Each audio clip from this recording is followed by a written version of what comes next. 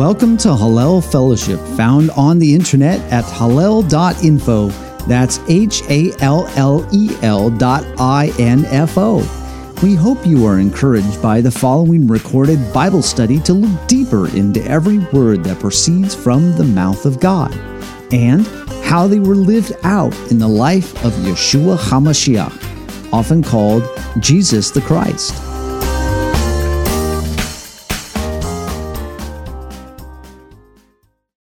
Father God, we thank you and praise you for giving us the words of Torah, and we thank you for giving us all your servants through time to help us to take your words and make them a part of our lives and to take your words into the world.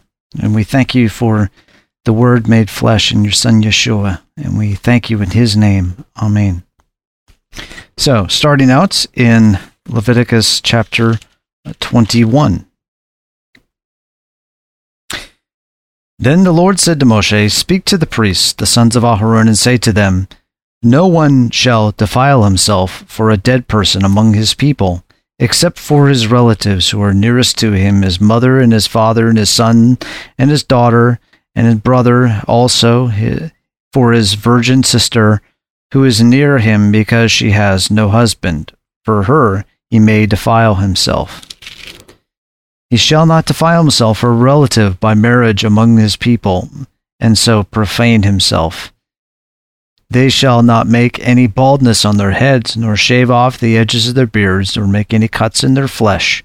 They shall be holy to their God, and not profane the name of their God, for they present the offerings by fire to the Lord, the food of their God, so they shall be holy.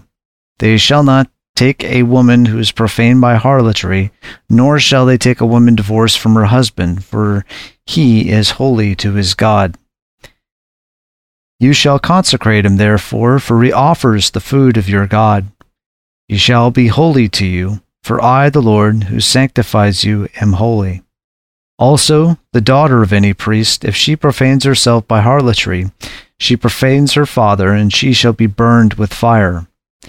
The priest who is the highest among his brothers, on whose head the anointing oil has been poured, and who has been consecrated to wear the garments, shall not uncover his head nor tear his clothes, nor shall he approach any dead person, nor defile himself even for his father or his mother, nor shall he go out of the sanctuary, nor profane the sanctuary of his God. For the consecration and the anointing oil of his God is on him, for I am the Lord. He shall take a wife in her virginity, a widow or a divorced woman, or one who is profaned by harlotry. These he may not take, but rather he is to marry a virgin of his own people, so that he will not profane his offspring among his people. For I am the Lord who sanctifies him. Then the Lord spoke to Moshe, saying, Speak to Aharon, saying, No man of your offspring throughout their generations who has a defect shall approach to offer the food of his God. For no one who has a defect shall approach, a blind man or a lame man, or he who has a disfigured face, or any deformed limb.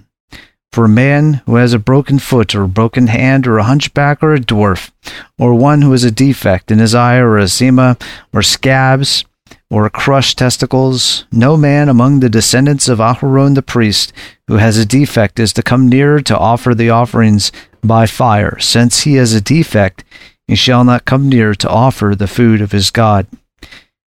But he may eat the food of his God, both the most holy and the holy, but only he shall not go into the veil or come near the altar, because he has a defect, so that he will not profane my sanctuaries. For I am the Lord who sanctifies them.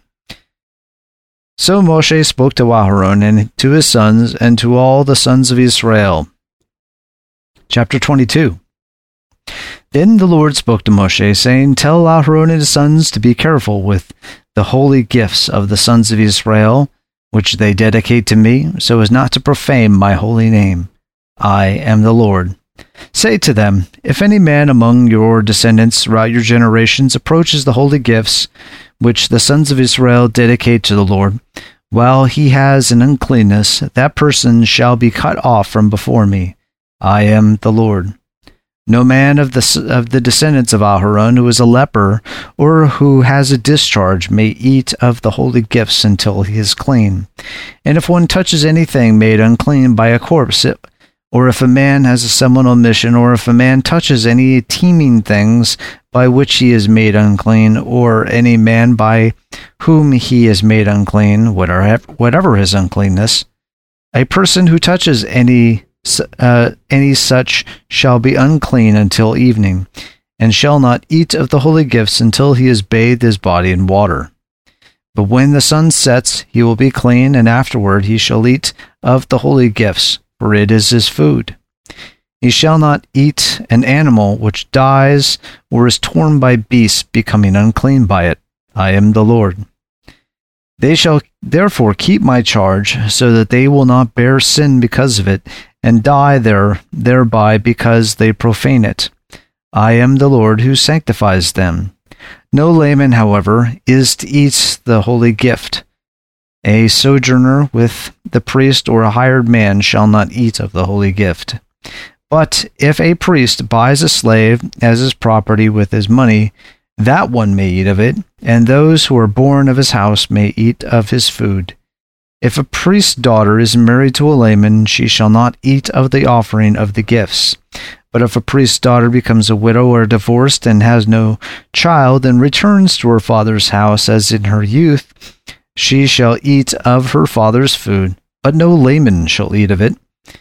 But if a man eats of a holy gift unintentionally, then he shall add to it a fifth, and shall give the holy gift to the priest. They shall not profane the holy gifts of the sons of Israel, which they offer to the Lord, and so cause them to bear punishment for guilt by eating their holy gifts. For I am the Lord who sanctifies them. Then the Lord spoke to Moshe, saying, Speak to Aharon and to his sons, and to all the sons of Israel, and say to them, Any man of the house of Israel or of the aliens in Israel who presents his offering, whether it is any of their votive or any of their freewill offerings, which they present to the Lord for a burnt offering, for you to be accepted, it must be male without defect from the cattle, the sheep, or the goats. Whatever has a defect you shall not offer, for it will not be accepted for you. When a man offers a sacrifice of peace offerings to the Lord to fulfill a special vow, or for a free will offering of the herd or of the flock, it must be perfect to be accepted. There shall be no defect in it. Those that are blind or fractured or maimed or having a running sore or eczema or scabs, you shall not offer to the Lord, nor make of them an offering by fire of the Lord, by fire on the altar to the Lord. In respect to an ox or a lamb which has an overgrown or stunted member, you may present it for a free will offering, but for a vow it will not be accepted. Also anything with its testicles bruised or crushed or torn or cut, you shall not offer to the Lord or sacrifice in your land. Nor shall you accept any such from the hand of a foreigner for offering as the food for your God, for their corruption is in them. They have a defect, they shall not be accepted for you. Then the Lord spoke to Moshe, saying, When an ox or a sheep or a goat is born, it shall remain 7 days with its mother, and on the 8th day it shall be acceptable as a sacrifice, for an offering by fire to the Lord. But whether it is an ox or a sheep, you shall not kill both it and its young in 1 day. When you sacrifice a sacrifice of thanksgiving to the Lord, you shall sacrifice it so that you may be accepted. It shall be eaten on the same day. You shall leave none of it until morning. I am the Lord. So you shall keep my commandments and do them. I am the Lord. You shall not profane my holy name, but I will be sanctified among the sons of Israel. I am the Lord who sanctifies you, who brought you out from the land of Mitzrayim to be your God. I am the Lord. Chapter 23. The Lord spoke again to Moshe, saying, Speak to the sons of Israel, and say to them, The Lord's appointed times, which you shall proclaim as holy convocations, my appointed times are these. For 6 days work may be done, but on the seventh day there is a Sabbath of complete rest, a holy convocation. You shall not do any work. It is a Sabbath of the Lord Sabbath to the Lord in your dwellings. These are the appointed times of the Lord, holy convocations, which you shall proclaim in the times appointed for them. In the first month, on the 14th day of the month, at twilight, is the Lord's Pesach. Then, on the 15th day of the same month, there is the feast of unleavened bread to the Lord. For 7 days you shall eat unleavened bread. On the first day you shall have a holy convocation. You shall do no laborious work. But for 7 days you shall present an offering by fire to the Lord, and on the seventh day is a holy convocation. You shall not do any laborious work. Then the Lord spoke to Moshe, saying, Speak to the sons of Israel, and say to them, When you enter the land which I am going to give to you, and reap its harvest, then you shall bring in the sheaf of the firstfruits of your harvest to the priest. You shall wave the sheaf before the Lord, for you to be accepted. On the day after the Sabbath, the priest shall wave it. Now on the day when you wave the sheaf, you shall offer a male lamb 1 year old without defect for a burnt offering to the Lord. Its grain offering shall be 2/10 of an ephah of fine flour mixed with oil, an offering by fire to the Lord for a soothing aroma, with its drink offering, 1/4 of a hin of wine. Until the same day, until you have brought in the offering of your God, you shall eat neither bread nor roasted grain nor new growth. It is to be a perpetual statute throughout your generations in all your dwelling places. You shall also count for yourselves from the day after the Sabbath, from the day when you brought in the sheaf of the wave offering. There shall be 7 complete Shabbats. Then you shall count 50 days from the day after the 7th Sabbath, when you shall present a new grain offering to the Lord. You shall bring in from your dwelling places 2 loaves of bread for a wave offering, made of 2/10 of an ephah. They shall be of fine flour, baked with leaven, as firstfruits to the Lord. Along with the bread you shall present 7 one-year-old male lambs without defect, and a bull of the herd and 2 rams. They are to be a burnt offering to the Lord, with their grain offering and their drink offerings, an offering by fire of a soothing aroma to the Lord. You shall also offer 1 male goat for a sin offering, and 2 male lambs 1 year old for a sacrifice of peace offerings. The priest shall then wave them with the bread of the firstfruits for a wave offering, with 2 lambs before the Lord. They are to be holy to the Lord for the priest. On this same day you shall make a proclamation as well. You are to have a holy convocation. You shall do no laborious work. It is to be a perpetual statute in all your dwelling places throughout your generations. When you reap the harvest of your land, moreover, you shall not reap to the very corners of your field, nor gather the gleaning of your harvest. You are to leave them for the needy and the alien. I am the Lord your God. Again, the Lord spoke to Moshe, saying, Speak to the sons of Israel, saying, In the seventh month, on the first of the month, you shall have a rest, a reminder by blowing of trumpets, a holy convocation. You shall not do any laborious work, but you shall present an offering by fire to the Lord. The Lord spoke to Moshe, saying, On exactly the 10th day of this 7th month is the Day of Atonement. It shall be a holy convocation for you, and you shall humble your souls and present an offering by fire to the Lord. You shall not do any work on the same day, for it is a day of atonement, to make atonement on your behalf before the Lord your God. If there is any person who will not humble himself on this same day, he shall be cut off from his people. As for any person who does any work on this same day, that person I will destroy from among his people. You shall do no work at all. It is to be a perpetual statute throughout your generations in all your dwelling places. It is to be a Sabbath of complete rest to you, and you shall humble your souls on the ninth of the month at evening, from evening until evening, you shall keep your Shabbat. Again the Lord spoke to Moshe, saying, Speak to the sons of Israel, saying, On the 15th of this 7th month is the feast of booths for 7 days to the Lord.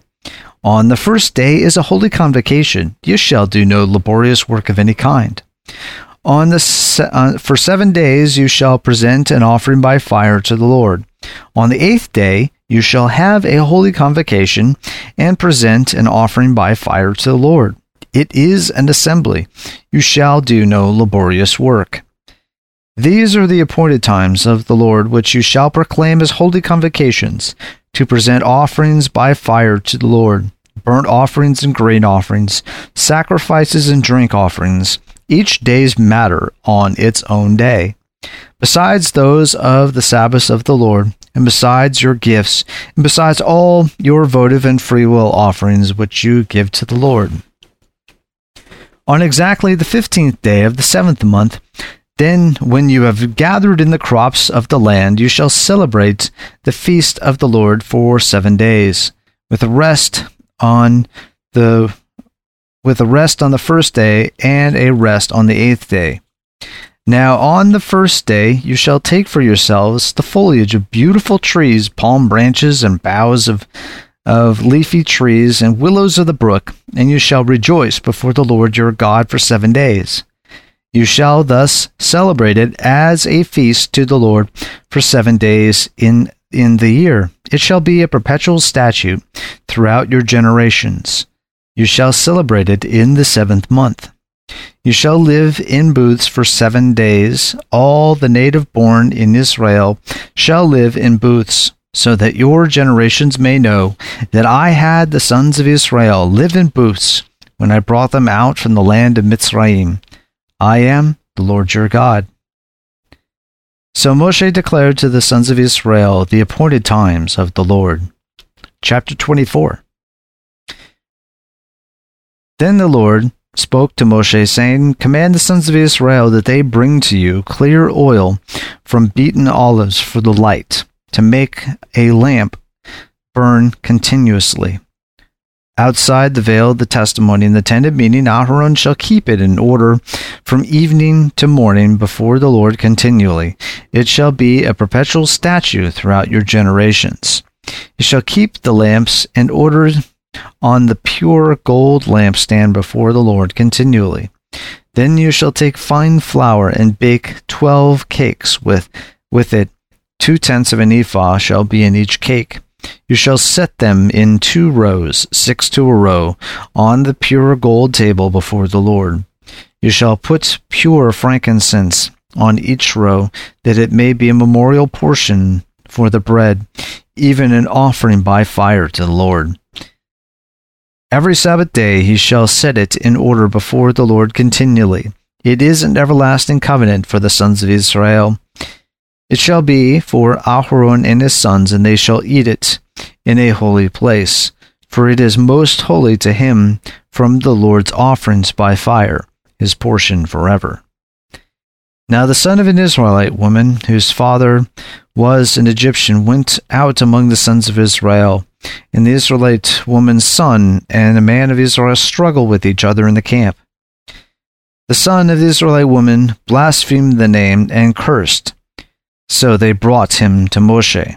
Now his mother's name was Shelomit, the daughter of Dibri of the tribe of Dan. They put him in custody so that the command of the Lord might be made clear to them. Then the Lord spoke to Moshe, saying, Bring the one who is cursed outside the camp, and let all who heard him lay their hands on his head, and let all the congregation stone him. You shall speak to the sons of Israel, saying, If anyone curses his God, so he will bear his sin. Moreover, The one who blasphemes the name of the Lord shall surely be put to death. All the congregation shall certainly stone him, the alien as well as the native, when he blasphemes the name, shall be put to death. If any man takes the life of any human being, he shall surely be put to death. The one who takes the life of an animal shall make it good, life for life. If a man injures his neighbor, just as he has done, so it shall be done to him. Fracture for fracture, eye for eye, tooth for tooth. Just as he has injured a man, so it shall be inflicted on him. Thus the one who kills an animal shall make it good, but the one who kills a man shall be put to death. There shall be one standard for you. It shall be for the stranger as well as the native, for I am the Lord your God. Then Moshe spoke to the sons of Israel, and they brought the one who had cursed outside the camp and stoned him with stones. Thus the sons of Israel did, just as the Lord had commanded Moshe. Okay, well, that is the section that we're looking at today, Emor, which covers Leviticus chapter 21 through 24, and Emor means to say. And if you want to see the previous studies that we've done on this section throughout the years, you can go to hallel.info/P31. That's P as in Peter, 31, so hallel.info/P31, and see all the studies that we've covered on the various topics of what we're looking at here today. So today we're going to be taking a quick little recap of Leviticus chapters 21 and 22, and then spending most of our time into a particular section of chapter 23, which is known as the Parashat HaMoadim, or the portion or the reading of the appointed times. So, what is chapter 21-22 about? I guess you might sum it up to say that it might be talking about the otherness of the priesthood. And that otherness could be described also as holiness, because, as we've talked about before, holiness is that which is made separate or set apart or cut off from the rest. Now, this is for a particular purpose. So these priests have high standards because the Lord has separated them, elevated them to a high level for a particular purpose, not so that they can be considered awesome and can do no wrong, but so that they can serve a particular purpose. And one of the purposes that you see a lot mentioned in these two particular chapters of Leviticus 21 and 22 is related to the bringing of gifts, bringing of these special offerings into the presence of the Lord. So we see a number of instructions here. The priests mustn't defile themselves for the dead. They must not defile themselves with the corpse. And one of the things that there's offered a allowance for is those that a priest can attend to as far as a death, but not for there being a particular allowance for dealing with the deaths of people outside of the very immediate family, and not even into the extended family once especially your daughter leaves the household. So one of the other things that it talks about is about when the priests can serve in the tabernacle and when they can't serve, and who they can marry and who they cannot marry. Again, emphasizing again and again and again that they have to take their role as being elevated very seriously. Now, in connection with that, you see also that the priests are supposed to be also bringing gifts that are themselves honored. One of the things that we see and hear about the honoring of a priest, we see it a couple times expressed in the Gospels and the Apostolic writings. We have a mention of it here in Acts 23, verses 1 through 5, where you see the Apostle Paul. he gives deference to a high priest that you could say didn't really exemplify the bearing of a high priest, but he said, "Oh, okay, I didn't know that you were specifically the high priest." And some people reflect on what that could mean, potentially, since it mentions in the Gospels that there were two high priests living at that particular time period, that it could bring some confusion to people in the general public, or even those in some elevated levels of the Sanhedrin, such as the students of Gamaliel, who Paul was. His teacher was the great sage Gamaliel, a member of the Sanhedrin. That it could bring some confusion as to who was actually in that particular chair. Nonetheless, that when Paul heard of it, he said, "Okay, yes, I have to repent back from my behavior." Now, we see something expressed very similar when David offers that particular deference to Saul, and to not, as he says, lift his hand against the Lord's anointed, even though you could say Saul was not acting in the great leading of his anointing. So that was basically a case study in what is mentioned in passing a few times in the Torah about that. Vengeance is mine, says the Lord. So David said, okay, that vengeance upon Saul for the things that Saul had done, that was left up to those to whom that was delegated to actually deal with them. So one of the things that you can say also about the priests is that they were really symbols of the realm of the creator of heaven and earth. As we talked about with the creation of the tabernacle and how the tabernacle was set up, that the tabernacle is expressing this separateness of the creator of heaven and earth, that this is the realm of life. These are the things that continue on, and the realm of the eternal, the realm of heaven, versus those that are outside of the tabernacle, which is the realm of death, the realm of the things that decay and don't go on. So thus you have gold, you have unleavened bread there in the holy place and the most holy place, and outside of it you've got the copper, brass, and the things that don't continue on outside of the tabernacle itself. But one thing to also keep in mind with this particular section that we're looking at in Leviticus, Leviticus 21 and 22, is how it mentions the offerings. Is that not only were the priests supposed to take particular care in how they dealt with the offerings that were brought in, but also those who were bringing the offerings in, the people should take extreme care of this. Now, you might say, well, what does that mean for us today with no tabernacle and no temple?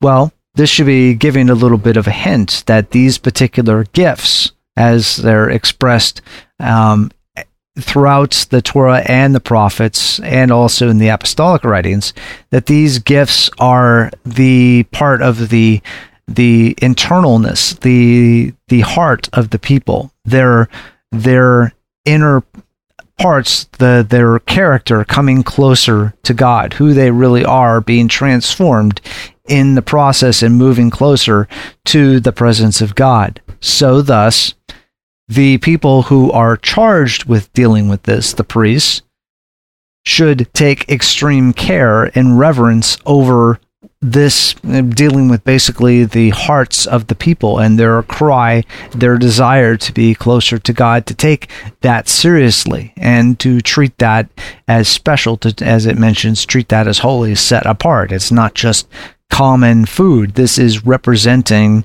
the will of the people to be closer to God. And thus, on the flip side of that, for the people to also take into consideration what they are offering and why they are offering it, so that they are keeping in mind that their attention to the details, their attention to what is happening within their heart should also be paying distinct attention and not just treating this as just some, okay, I gotta go through this and this and this and get my ticket punched and then go on with my life and into the things that, quote, really matter, unquote. No, in quite the opposite realm, both to the priesthood and to the common people, this message is telling us that the things that really matter are the things that are being offered here. That is what really matters, because that gets into a problem when both the priesthood and the common people start to have a separation between what is happening inside them and the job or the offerings that they are bringing. And that's something that you see railed on through the prophets. You see examples of that, as we've talked about in times past, of Isaiah chapter 1, where to the point where you have the Lord say, well, I hate your festivals. I dislike your offerings. Why? Because they are being brought with not the proper heart, not the proper inner connection with what it is that they're doing. This is, as gets expressed in the Gospels, this is the realm of the Upokrates, or the hypocrite, the realm of the actor. The priests are playing a role, but and the people are playing a role, but it's not actually who they are, because actors are, at their basic sense, they are trained and very high qualified. If they're the good ones, they're good liars, because they are representing something that they are not.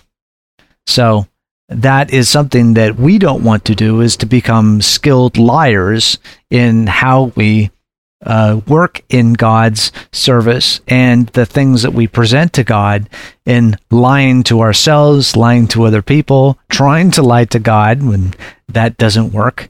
Because the thing that the Lord is seeking is He seeks truth in your guts, in your inward parts, who you really are inside, not the show and the facade that you have on the outside, the masks that you wear over your whole face or whatever. So, one of the things that we see in this is the importance of being genuine, being real, being transparent, both for the priesthood and for the common people, and the job that you have and the things that you bring, what you're offering. So if you have one big lesson in all of this, of these two chapters, 21 and 22 of Leviticus, this is a warning, both to those in charge of the house of the Lord and for those who are approaching the house of the Lord, is to pay attention to the details, not of some sort of a magic rite, but pay attention to the details of why it is that you're doing what you're doing.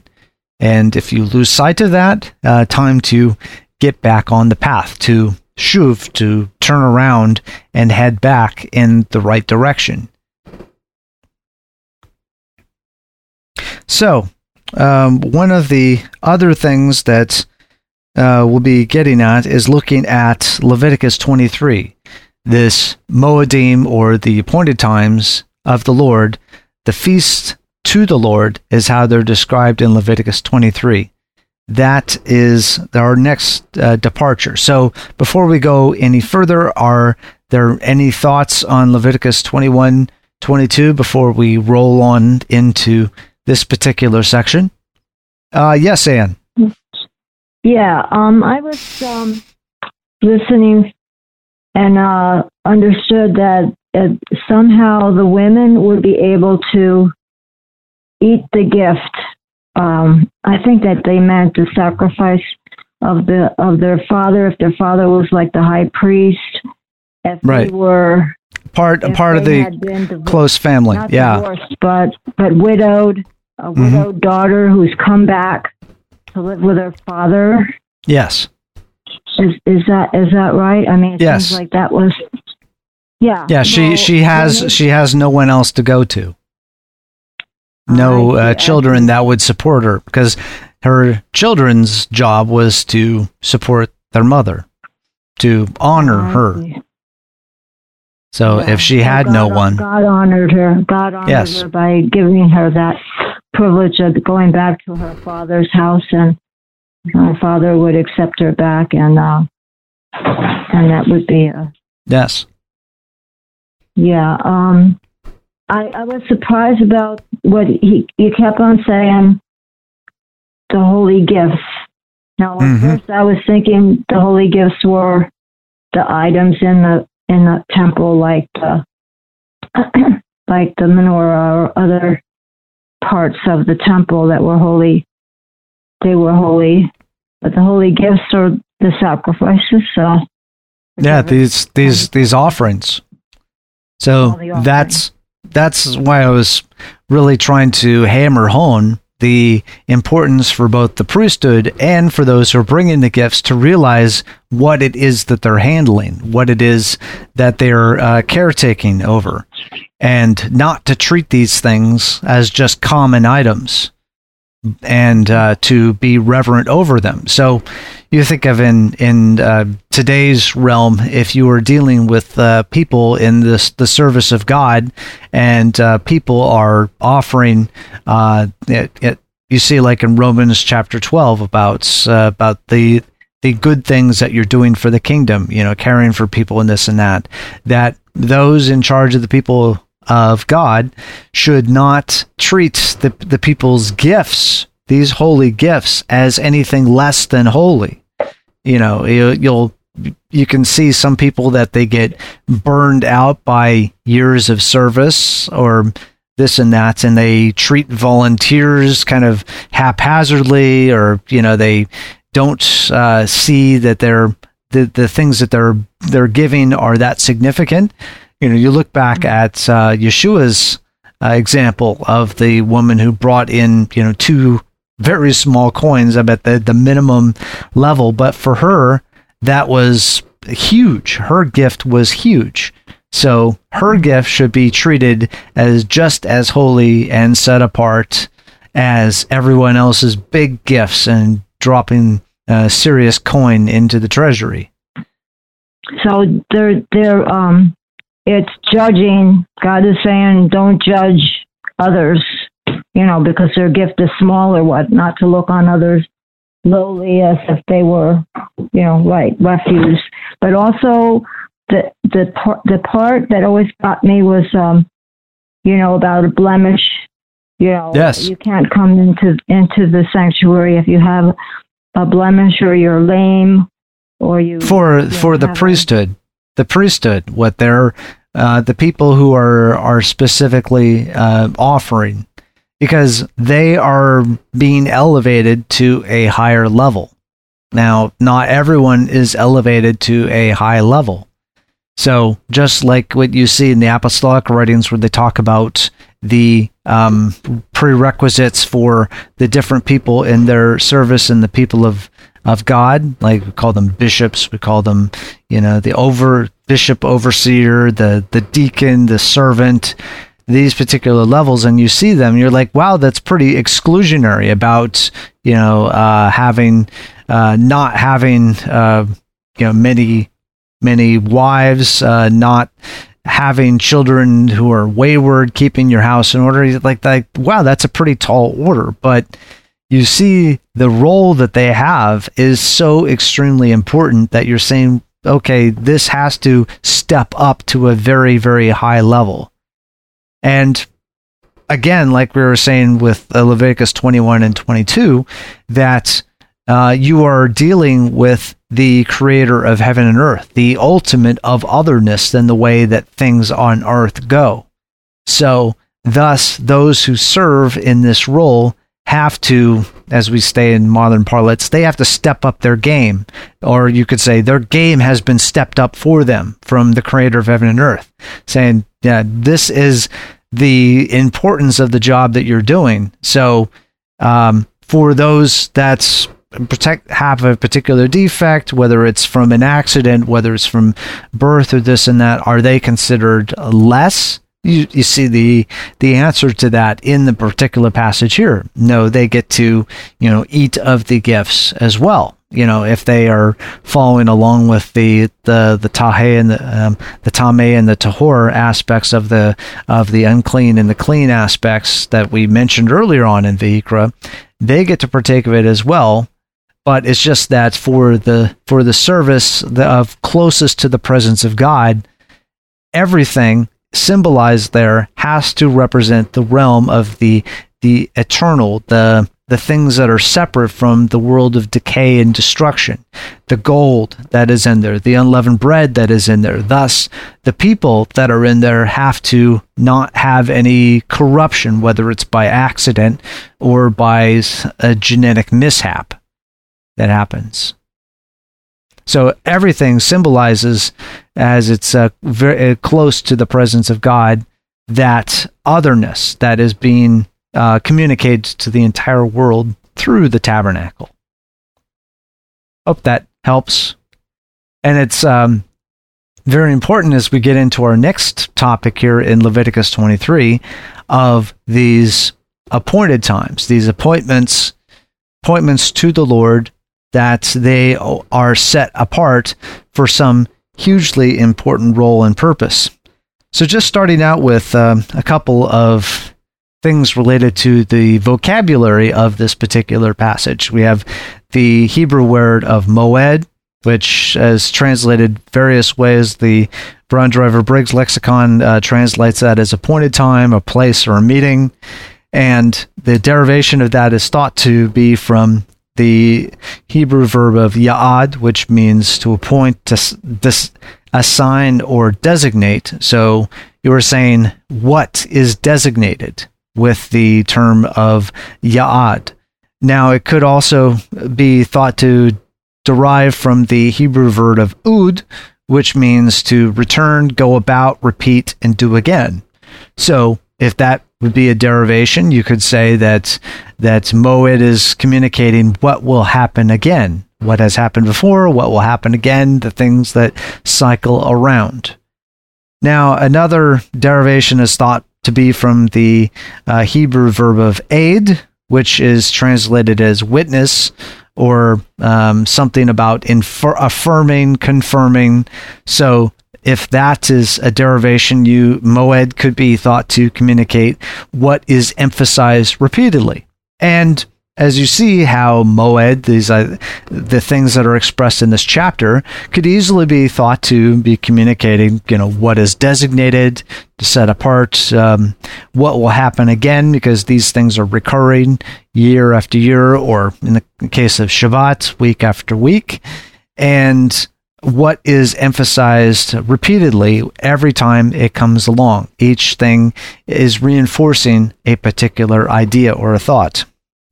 So thus, when you move on further, the Mikre Kodesh, or these set-apart callings out, is what is translated in this particular version, New American Standard, of holy convocations.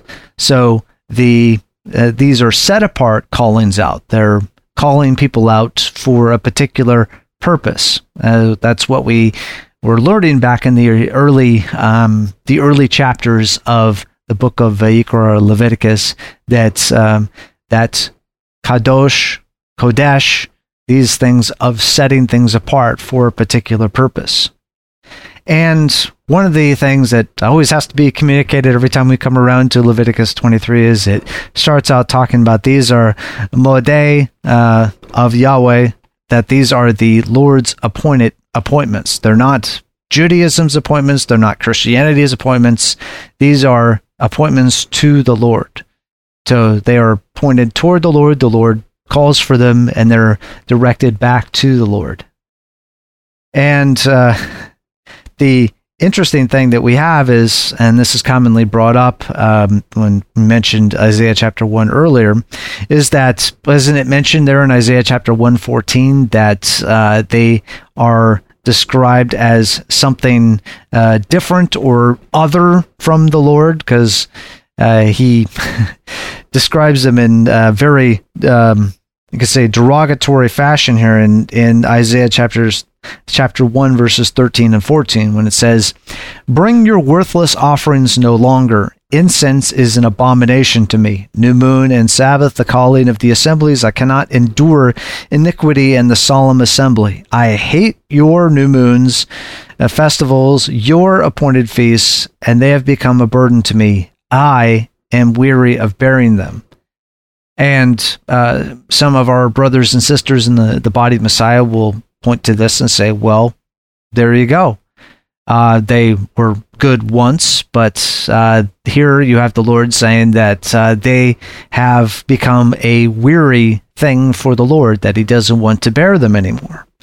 Well, one of the things that we always talk about is that context matters. And some of the things that you see in this particular chapter of chapter 1 of Isaiah, it mentions earlier, just a few verses earlier from this, it says, "You rulers of Sodom, you people of Gomorrah."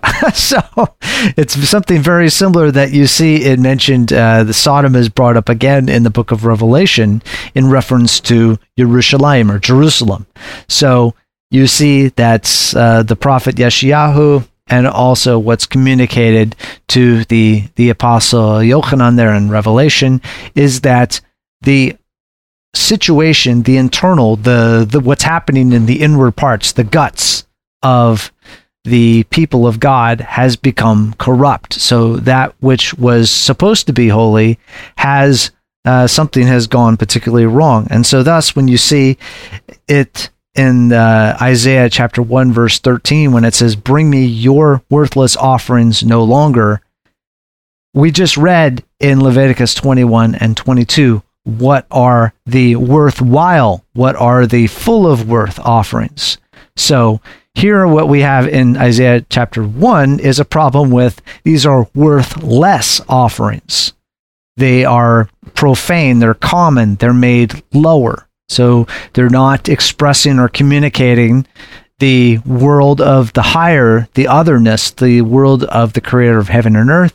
No, these are expressions of the world of the lower, the world of that which is common, not of the realm of the creator, not the realm that the creator is looking to draw everyone to draw them out of the world of the common, of that which is headed to destruction, winding down, but trying to draw everyone out to the other, the realm of the holy, that which is set apart. So, some other passages here from Isaiah chapter 1, verse 15, where it says, "Yes, even though you multiply prayers, I will not listen. Your hands are covered in blood." So thus, we have another indication of what the problem is. And as you read the book of Yeshayahu, you'll see this expressed again and again and again as to where your hands are covered with blood. Especially like when you see Isaiah chapter 58, which is riffing on the Day of Atonement, when it's talking about what kind of fast does the Lord require. It's brought out specifically that, look, don't come to me saying you're fasting and how great that is, which is supposed to be what we just read earlier in Leviticus 23. It's supposed to be you're humbling yourselves when you are treating you're treating the widow and the orphan and the other people who need help. You are stepping on them. Okay, that is not a humbling of yourself. That is quite the opposite of humbling. You are lifting yourself up to step down on them and crush them. So, some other passages here in Isaiah chapter 1, verse 18. "Though your sins are scarlet, they will be white as snow. Though they are red like crimson, they will be like wool." So, again, this is an appeal that you see throughout the book of Yeshayahu. Okay, you've gone astray, but you can turn around and come back. Realize that you have become red like blood, but you can be washed clean. The Lord can make you clean again. Just like something we saw as in the chapters we read earlier in the Parashat Emor, that you can be unclean at a particular point, but you can move back to the realm of clean again, and then continue your your move toward the presence of God. Also here in Isaiah chapter 1 and verse 21, it says, "How the faithful city has become a harlot, she who was full of justice, righteousness once lodged in her, but now murderers." Again, another expression that something has gone completely wrong, to bring the Lord to say, I hate your festivals, I don't want to see your sort of convocations coming, because you might be coming together, but you're not set apart. You're not holy convocations anymore. These are gatherings of what you think that you're doing something, but you're really not accomplishing anything in the process of moving closer to the Creator of heaven and earth. And as you see expressed there in Isaiah chapter 66, verses 22 and 23, something that we read on each new moon, it's expressed that from one new moon to the next, and from one Shabbat to the next, that all mankind will come and bow down before God. So this is not something that the Lord was saying, okay, that was plan A, now we're moving to plan B, and we're going to move on with a completely different era because all those old things have passed away. Like we've seen a number of times with the prophecy of the new covenant found in Jeremiah chapter 31, verses 31 through 34, the problem was not with the law of God, with the instructions of God, the words of God. The problem was with the hearts of the people. So, what is the promise? For a new heart and putting the Spirit of God within them to blow the people into the right direction so that they are moving toward God and not away from God. So hopefully that helps as we look and we see, okay, there can be times where the people of God, both those who are in the service of God and also the people who want to get closer to God, how they can get way off the rails, so to speak, in their service if they do not recognize the whole goal of what it is they're doing. You bring your gifts of yourself. You are really bringing yourself. That's something we saw when we looked at the beginning part of the book of Vayikra, Leviticus chapter 1, and expressing all these different offerings that are being brought. You're really bringing yourself, and thus the leadership, those who are entrusted to take these gifts and bring them toward the Lord's presence, they have to also see that they are bringing the hearts of the people, and in their service, they are really bringing themselves as well. So both the priesthood and the common people have to recognize what it is they're doing and make sure that they, as they do a gut check and figure out where their guts are really at, and if they need a gut transplant, so to speak.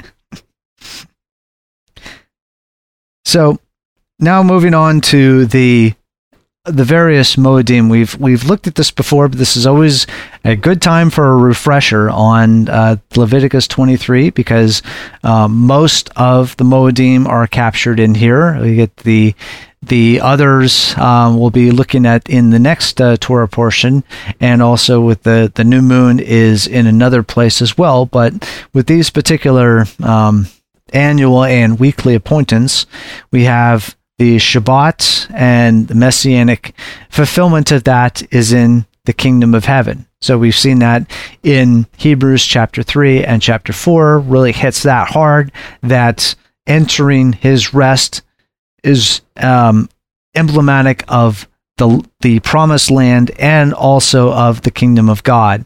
So that is something that Shabbat reflects, as entering into the kingdom of God, entering into his rest.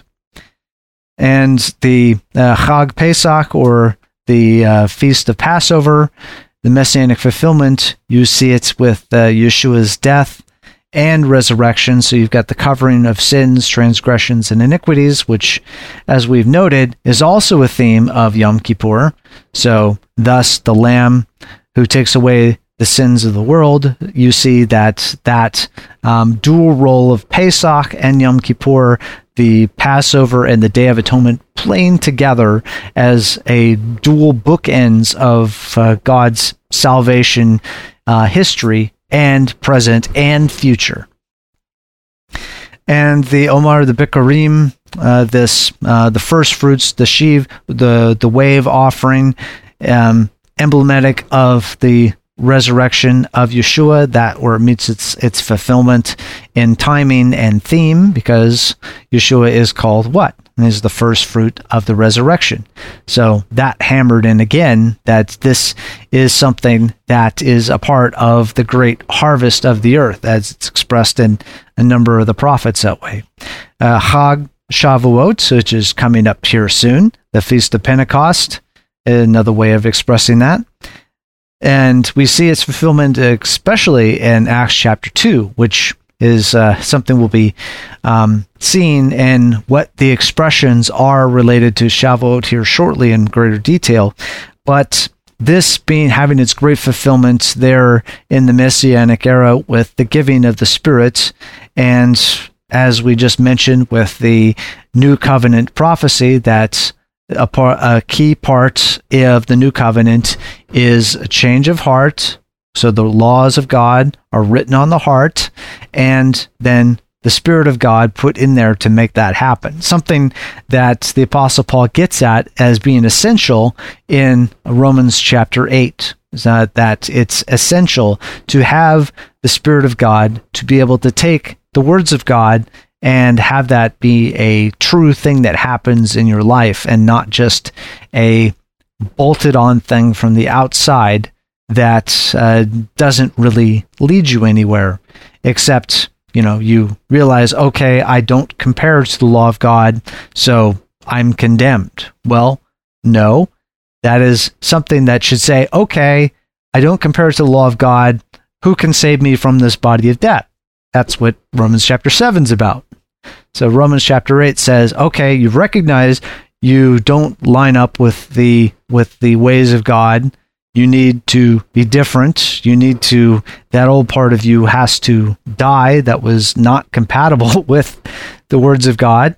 And now that you are made a new creature through the death and resurrection of the Mashiach, now you're moving on into a new realm, and the Spirit of God is now taking the words of God and bringing them into action and blowing you in the right direction.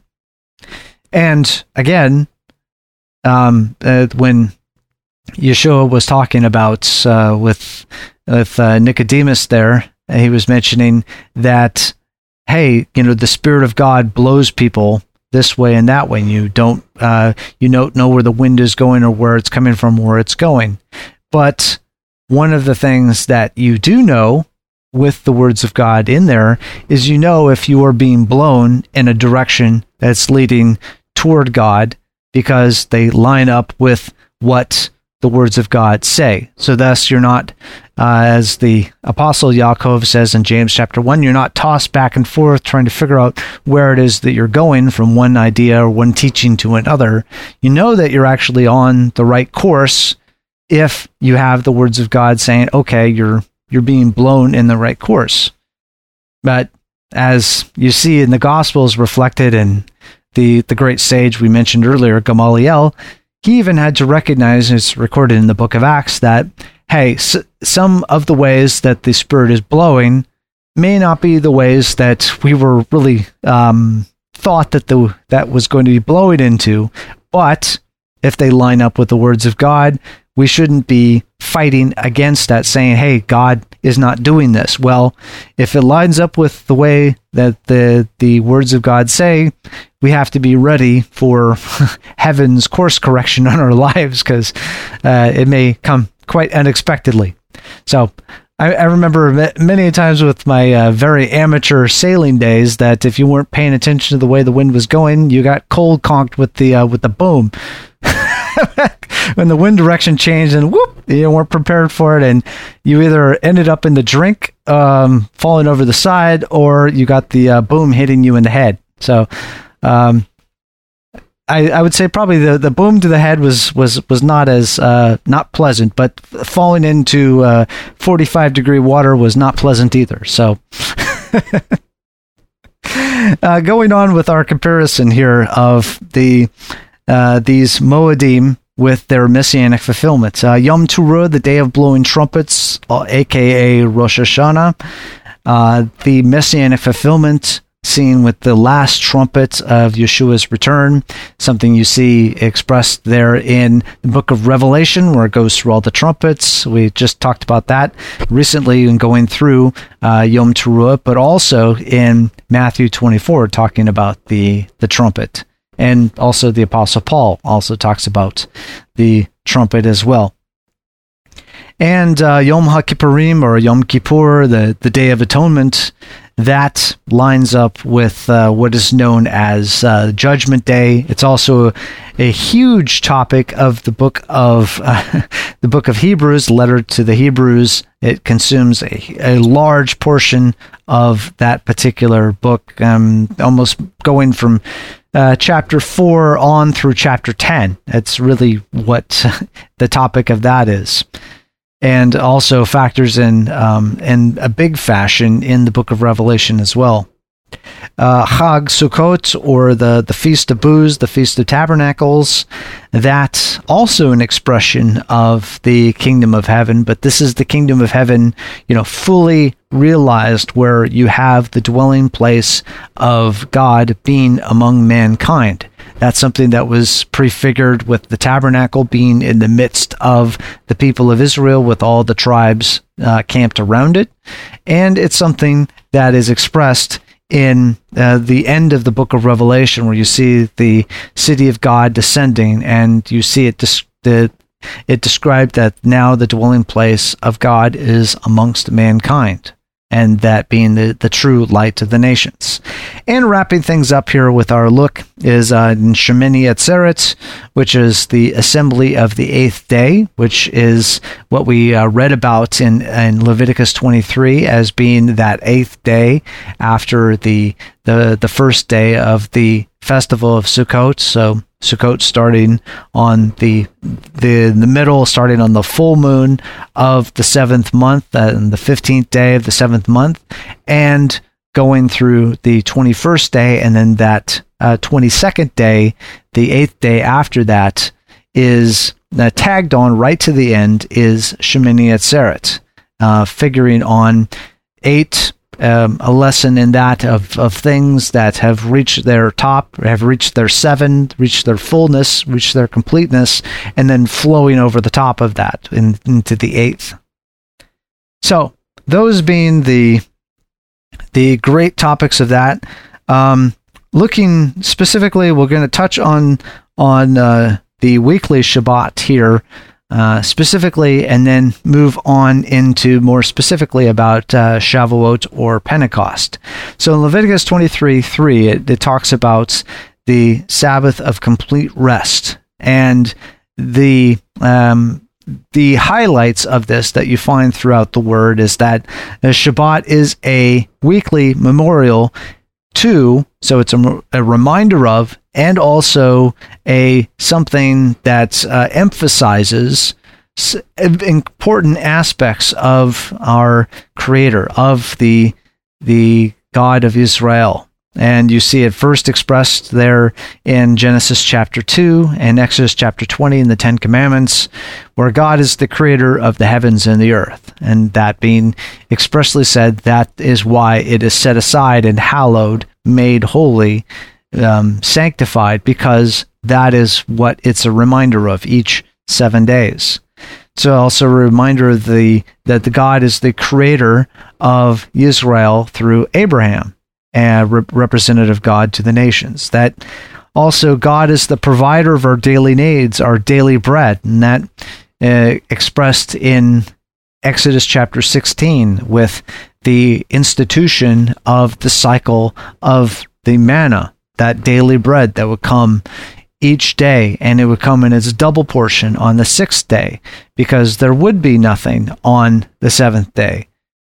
But the thing that's expressed there is that the Lord is going to provide every day and that he's going to provide double to carry you through a time of rest and reflection on the Creator, on the one who's the provider of the daily bread there on the seventh day. And in the retelling of the Ten Commandments found in Deuteronomy chapter 5 for that second generation coming out of the Exodus and heading into the land of the promise there in Deuteronomy chapter 5, we see that its expression that God is the liberator from slavery and the obstructions between God and mankind. So that being a weekly reminder of God as the one who provides liberty, which is going to be an important topic when we get to Shavu'ot. And we see also in Exodus chapter 31, something that we reflect on with the song that we have connected with the Shema each on Shabbat is in Exodus 31 verses 13 through 15, we see that God is the sanctifier, the one who sanctifies us, the one who sets us apart from this wayward world and sets us there into the kingdom of heaven, and also enlists us in the service of drawing other people into the kingdom of heaven. And in the Gospels, a number of examples of this, that we see that the Mashiach, that's, Yeshua is the healer of the body and also of the heart, of the heart connection to God, and the ultimate high priest of Israel. And that this Shabbating, this rest, the stopping, is the stopping of the disconnect between heaven and God. So that's truly a part of what that rest is that you are no longer struggling against heaven, you are entering the kingdom. And that expressed in a number of places, John chapter 1, chapter 7, Matthew chapter 12, Mark chapter 2, Matthew chapter 12, Luke chapter 4, and as we mentioned, Hebrews chapters 3 and 4. And as we mentioned earlier, with the something we read on the new moon, Isaiah chapter 66, verses 22 and 23, that God is the recreator of the heavens and the earth. So something that is wrapped up not only in the Shabbat, but also in the new moon, was where you get a clue that of God as the recreator, the one who will renew things, the Chadash that restores and brings things back to the way they're supposed to be. So thus you get with the weekly Shabbat, there are a number of different layers of reminders, memorials, things that help us in our cycle and getting closer to God of what Shabbat is all about. A lot of different levels of them. And as we look at them, none of these have become irrelevant. None of these have become obsolete. Rather, they just keep gaining more and more and more significance, and especially more significance in the Messianic era. So, now going on into our next section that we're going to be taking a look at, the festival of the new grain offering that's described in Leviticus 23 verses 15 through 21. It is called Shavu'ot, or for weeks, Pentecost, from Pentecoste, which means 50th. That's how it's expressed in the Septuagint and in the Gospels, and in the Apostolic writings are in Acts chapter 2, that this 50th day is something very significant. And one of the things that we'll be discussing a little bit today, someone was bringing this up here recently with this reflection on it, and I saw that was a great and very profound connection between these various things, between the Shavuot and between the Yobel or the Jubilee, and also, as we'll see here in a moment, between the entry of Israel into the land that Jericho.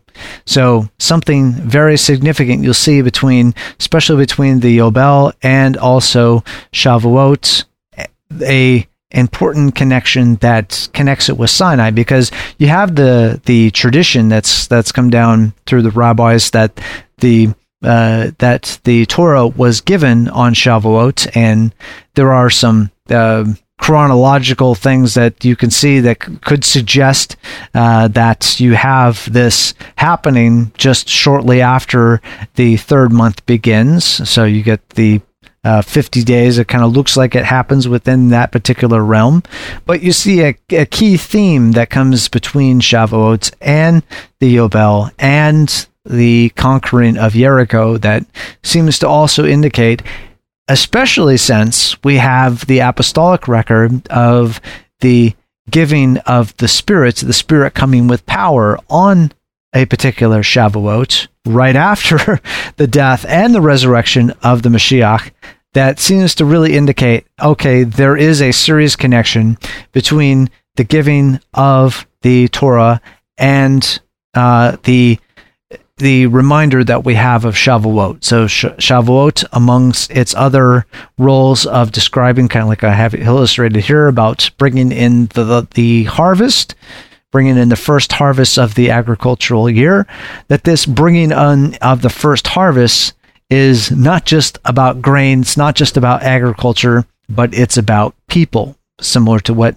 Yeshua said about, looking at the fields being ripe for the harvest, but the workers for the harvest are being few. So let's take a look at some of these particular things here, that the language of Shavuot, the directives that we just were reading about in Leviticus 23, is connected to the Yobel. So we'll be looking at Leviticus 23 verses 15 through 16 and comparing them with actually something we'll be getting at in far more greater detail likely in our next Torah reading in Bahar. That's in Leviticus 25 verses 8 and 9. So this being a preview of coming attractions, put it that way.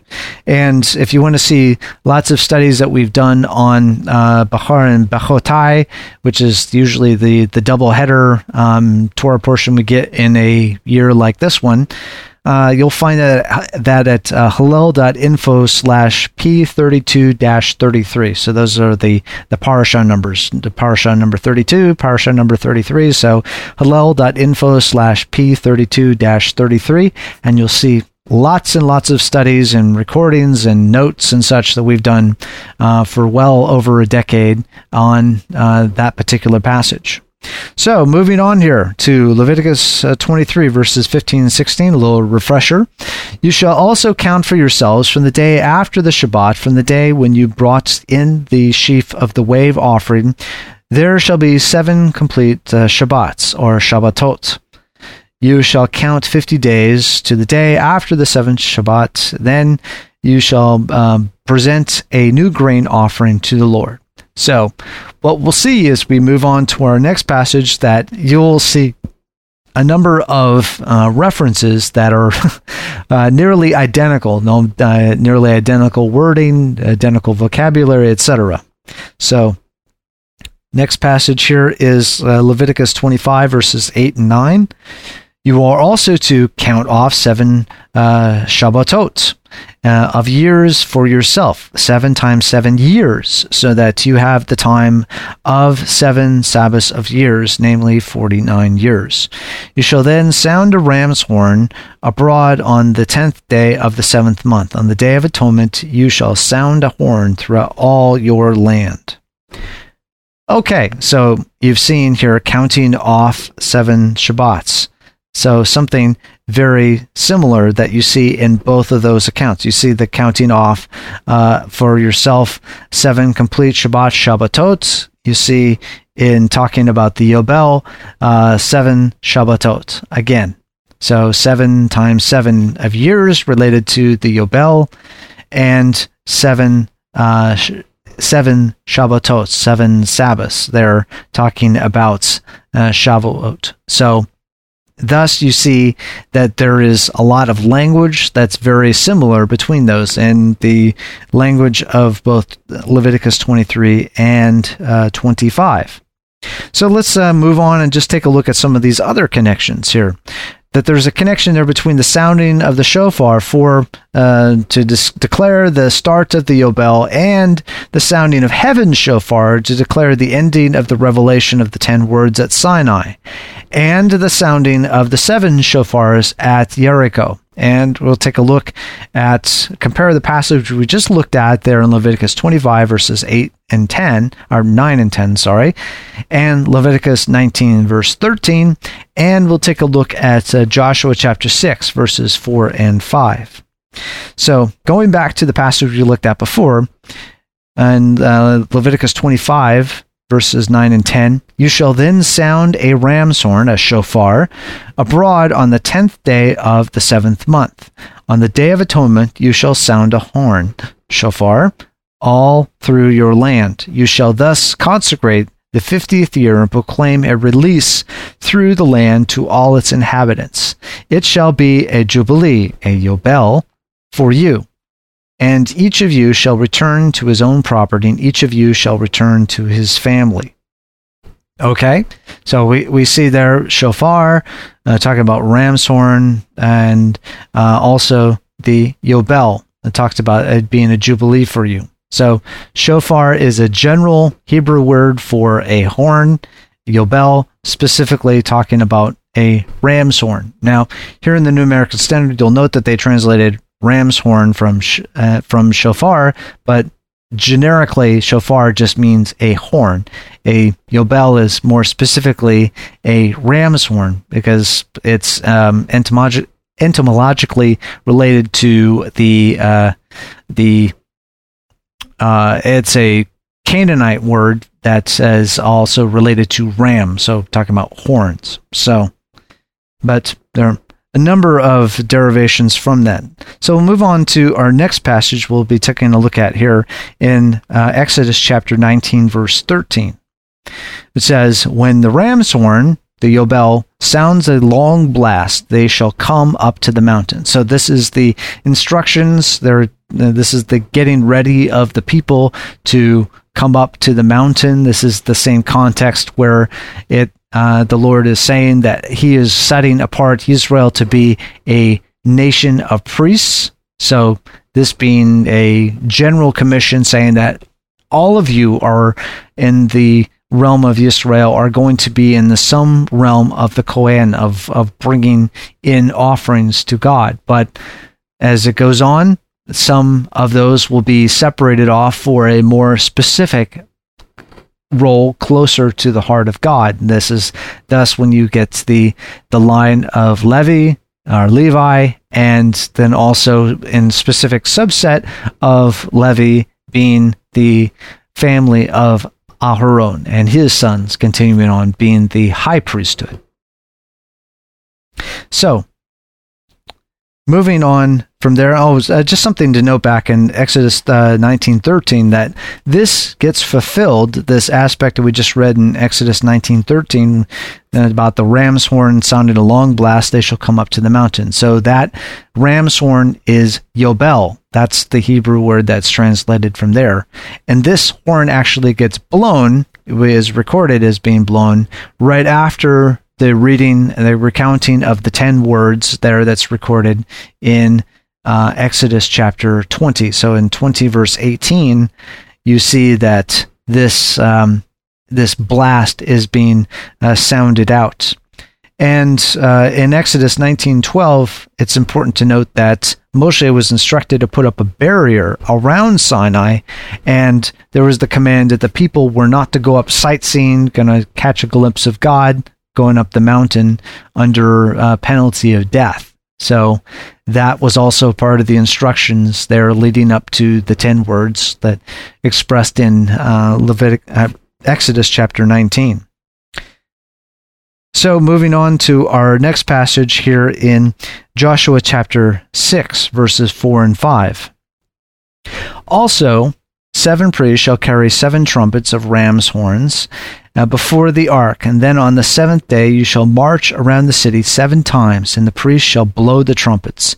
It shall be that when they make a long blast with the ram's horn, or in this case it's translated from the Hebrew word of karen, when you hear the sound of the trumpet, or the kol hashofar, the voice of the trumpet, all the people shall shout with a great shout, or Torah Hakadah, or Torah Gedolah. So a great blast, a great sound.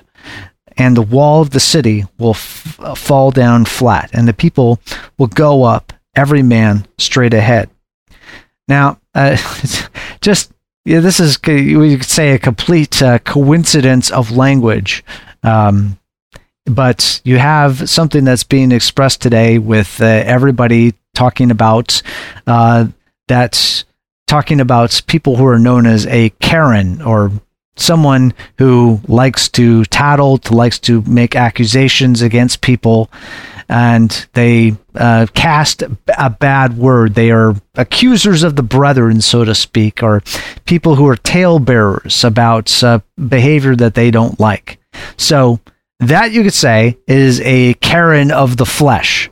Rather, we should be a Karen of the kingdom, a horn of the kingdom, which, instead of trying to accuse people, bring accusations, bring them down, bring them into subjugation, we should be what? Proclaiming liberty, proclaiming freedom, proclaiming the kingdom, proclaiming freedom, proclaiming that, hey, there is a better place to go in life. Why don't you come with us? So just a interesting little happenstance of two different languages, same kind of sounds, but being somewhat of a good reminder of how we should be and how we shouldn't be in the world.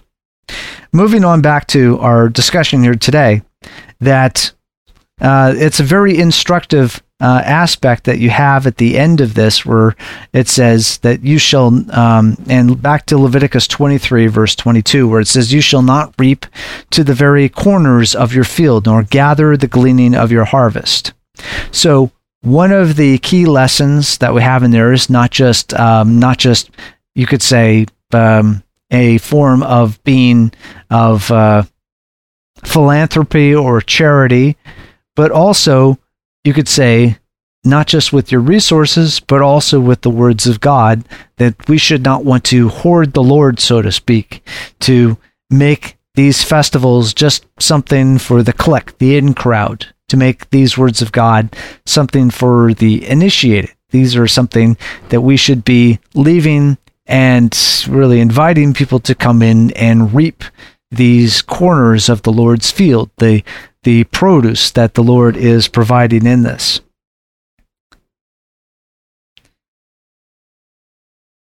So, something else to see with the this new grain offering, the last sort of connection there between Shavu'ot, between the Jericho, and between the aspects of the Yobel, is that you see the connection of 7 times 7. We just saw that in Leviticus 23 that you have 7 complete Shabbatot plus 1 day. Now with the Yobel, you have 7 complete Shabbatot of years, so 7 complete, they're called Shemitas, these sabbatical years plus 1 year. And then with Jericho, you've got these 7 Yobelim, these 7 voices, these trumpets, over 7 days, plus 1 Teruah Gedalah, or these great shout that comes at the end. So you got 7 times 7 voices on the 7th day with the great shout at the end. And thus you see also connections between the declarations of rest and restoration. With these, with Shavuot, you have the initial remembrance of bringing in the crops of the land. That's remembering that the Lord is the maker of the sun, the water, and the plants themselves, and also that this is a land that the Lord has provided. And interestingly enough, you have with the Yobel, you're declaring a liberty from debt, both monetary and of servitude, so freeing those people who have debts, freeing those people who are indentured servants, they're working off their debt, and also liberty from this detachment from your land, you've sold your part of your inherited land. So at the end of the Yobel, things get reset back. And as we'll go into that in our next Torah lesson, there's various aspects in there to make sure that people are understanding that the loopholes are not there to exploit people, and to stop looking for the loopholes in the Lord's instructions. But you see also at Jericho that this is really the declaration, not only to the people of God who are partaking in this, but also to the inhabitants of the land, that the land was being restored to its original owners. That this promise that was made to Abraham, Yitzhak, and to Yaakov, and going even back to the time of Noah, and even back to the time of Adam, that this seed of the woman would be the one to crush the head of the snake, that this planting of the seed, so to speak, there in the land was going to be fulfilled, and that would be the center point for the restoration of the world, which then makes it very fitting that we've seen that there's a lot of number connections, there's a lot of thematic connections between Shavuot and the Yobel, that you see that there is a connection also that the Apostle Yaakov brings out in his letter in chapter 1 of James, verses 23 through 25. For if anyone is a hearer of the word and not a doer, he is like a man who looks at his natural face in a mirror. For once he has looked at himself and gone away, he has immediately forgotten what kind of person he was. But one who looks intently at the perfect law, the law of liberty, and abides by it, not having become a forgetful hearer, but an effectual doer, this man will be blessed in what he does. So thus, you see, a great connection again by the apostle, that this is something that is a part of a regular remembrance, that the role of every believer is to be connected not only to the words of God, not only to the Spirit of God, but to the life of God and the life of the kingdom. And that we as a nation of priests should not take our role lightly, not take it just incredibly flippantly in what it is that we are doing in our role, but also to keep in mind the important aspect of what we're bringing, the role we have, and also what we're bringing into the realm of the kingdom of God, and also the important role that we have in being the message to the world around us to, hey, come into the kingdom of God. So that is where we're going to wrap things up here today. All right. Well, we'll close things out here with prayer. Father God, we thank you and praise you for giving us the words of your servants over such a long period of time. And we thank you for giving us a picture of what it is that you're doing. And as we look forward to this time of Shavuot here, we just ask that you teach us how to be great workers in the harvest that you're doing in the earth, and that we can join in and really bring in a bountiful crop for your kingdom. And Father, we thank you for also proclaiming to us the law of liberty, and guide us in learning how to be free in your kingdom, freedom through the removal of the debts that we've loaded up against ourselves. And Father, we just thank you for all of these things in the name of your Son, Yeshua. Amen. You've been listening to a discussion at Hallel Fellowship. If you would like to hear more discussions, or if you have any questions, visit the website at hallel.info. That's HALLEL.info. Hallel.info.